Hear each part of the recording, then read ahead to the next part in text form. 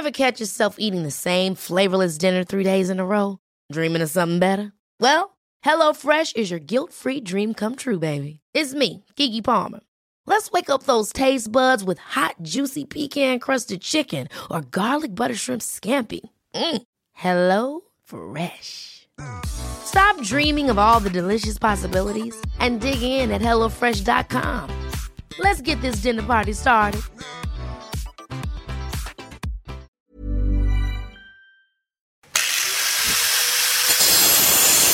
Hello everyone and welcome to another episode of An Axe to Grind. My name's Chris Gary and with me is Trevor the Axe Gilmister.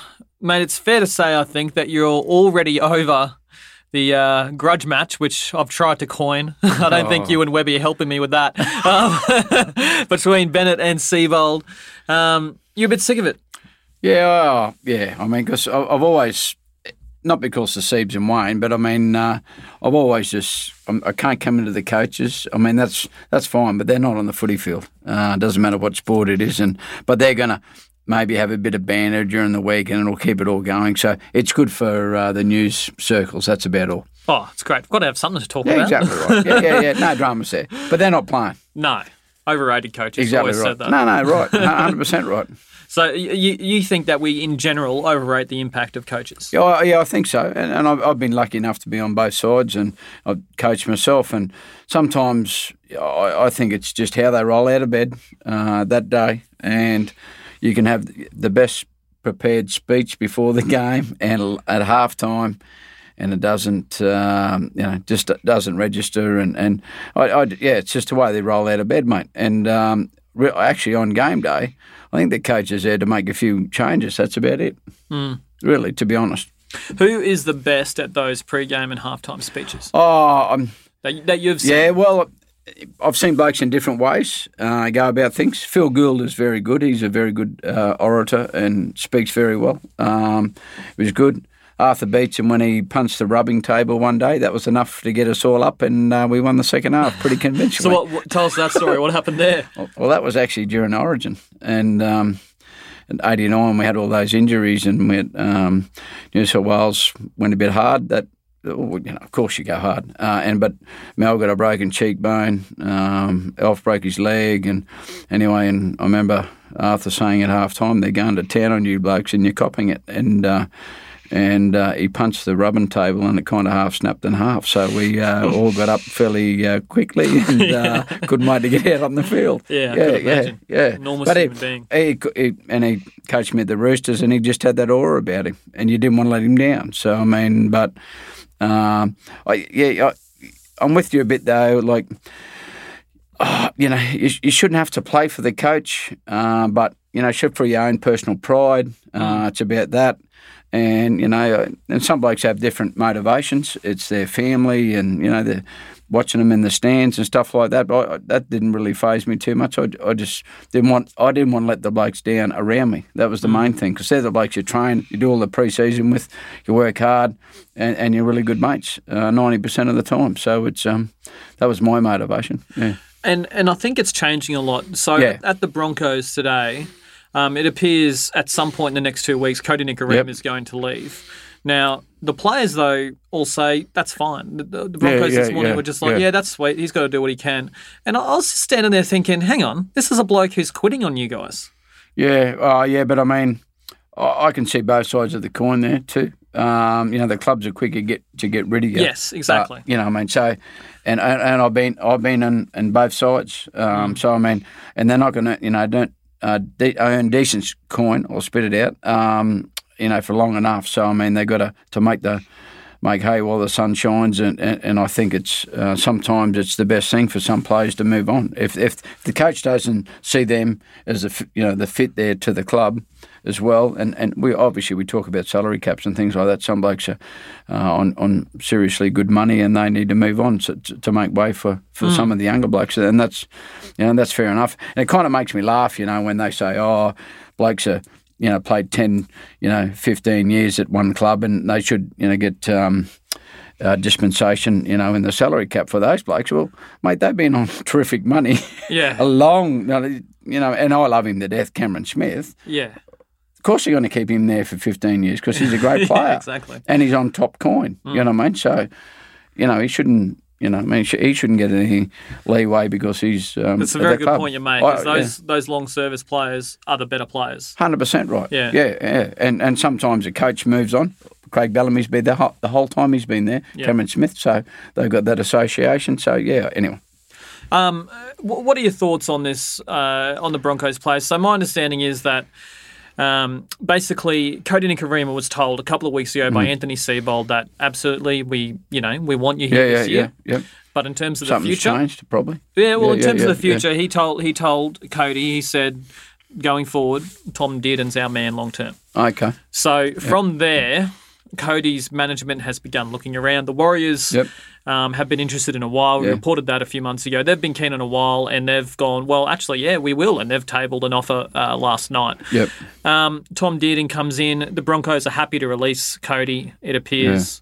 It's going to free money up too as well. Yeah. Do you think that's a good move? I mean, Tom, he's got a lot of raps. He's only 18. It almost seems to me like the Broncos are playing for 2020, 2021 and are happy to sacrifice this year. That's how it comes across to me. Yeah, well, it shouldn't be that way, should it, really, to be honest? I mean, it's hard when you're not in there and what the feeling is and what he's been actually told, to what they've told the media as well. But he's got obviously good raps on him, the young fella. But Cody obviously being a Kiwi, as well, and they lost Sean Johnson last year, and a lot of the money probably comes into play there as well, salary caps and things like that. So it's interesting, but that's footy, mate. It's a business, and it's a shame that happens that way. But as I said, I'm on the kind of on the player side there as well. I mean, if they can get more money going somewhere else, and they're not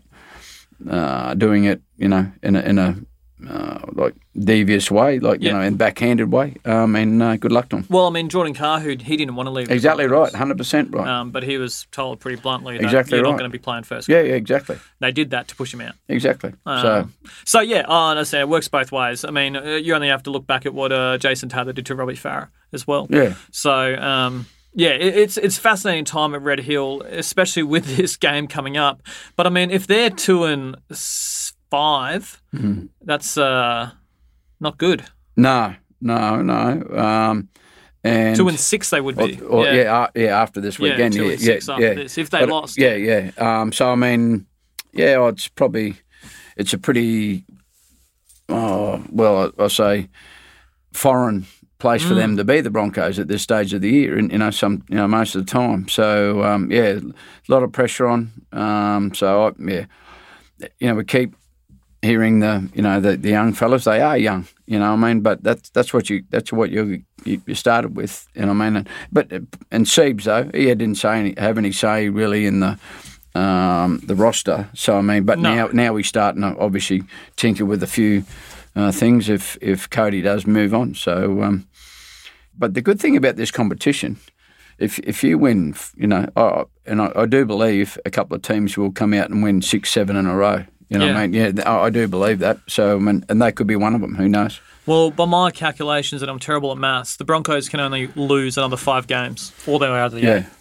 Yeah. So they've got, I think it's basically they have to win 12 of their last 17. Yeah. Well, which is, I guess, it's doable to make the 8, but with Origin, etc., it's going to be touch and go. Yeah.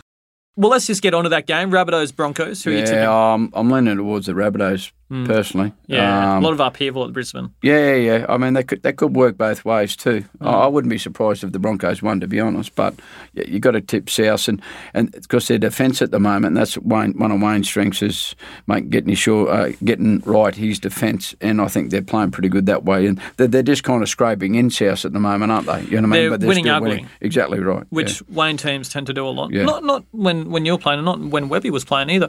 Like back in those days, the Broncos would put 50 points on the teams a lot. You don't see that much these days. No. You don't see it a great deal. Every now and then you will, won't you? Cows, Titans, both two disappointing teams last week. Yeah. Your Titans 14-0 lead. They were playing really well. And then what happened? Yeah, I mean, haven't.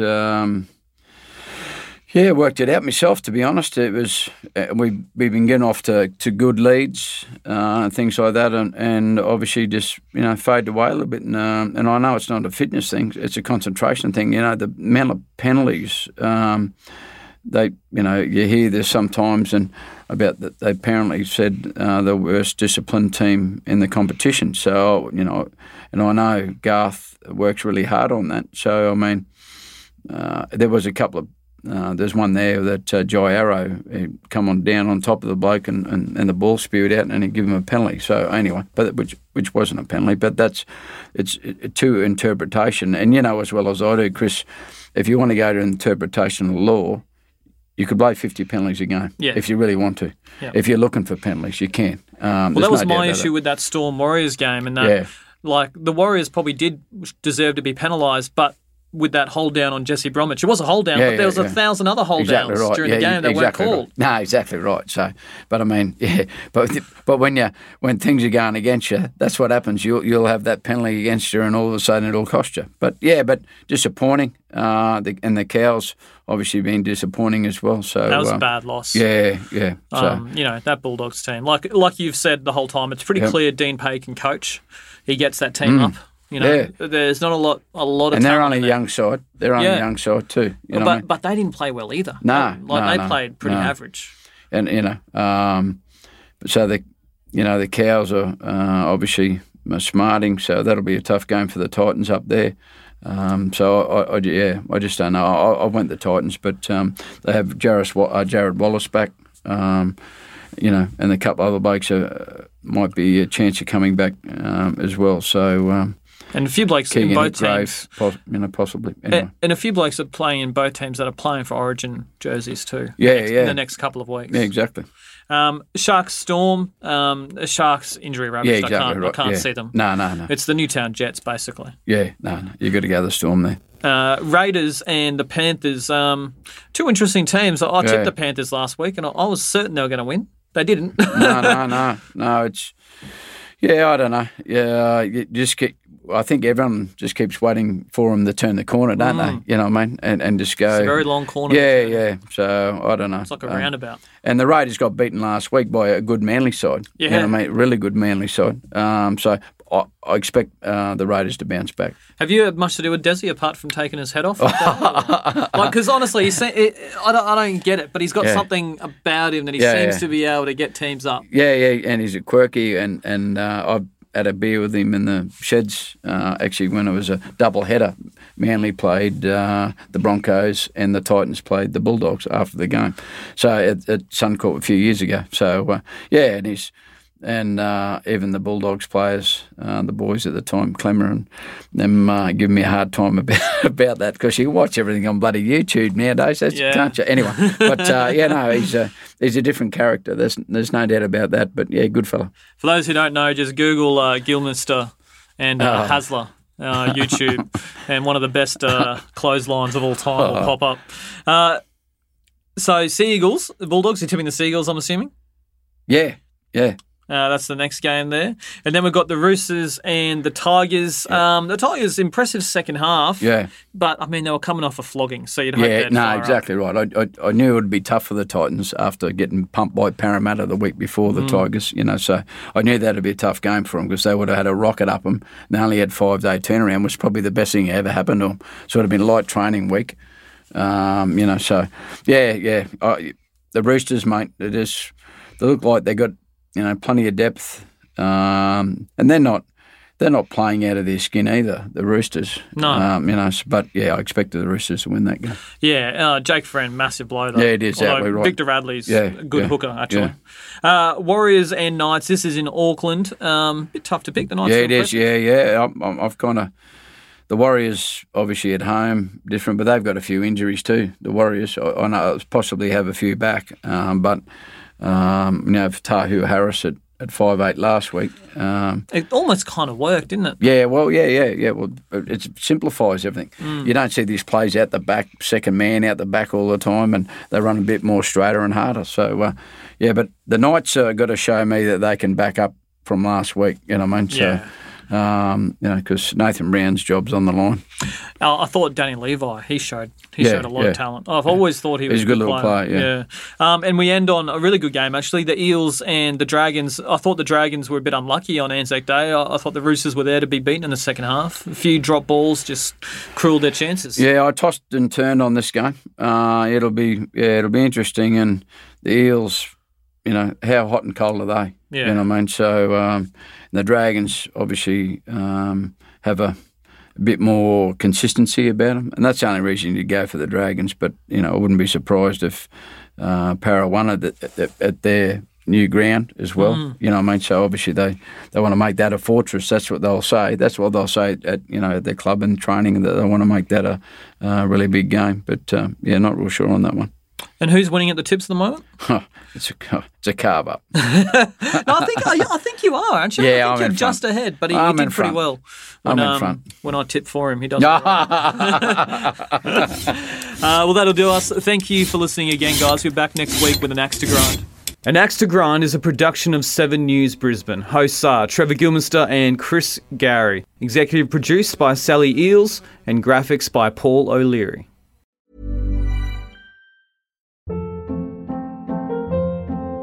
Hold up. What was that? Boring. No flavor. That was as bad as those leftovers you ate all week. Keke Palmer here. And it's time to say hello to something fresh and guilt-free. Hello Fresh. Jazz up dinner with pecan-crusted chicken or garlic butter shrimp scampi. Now that's music to my mouth. Hello Fresh. Let's get this dinner party started. Discover all the delicious possibilities at HelloFresh.com.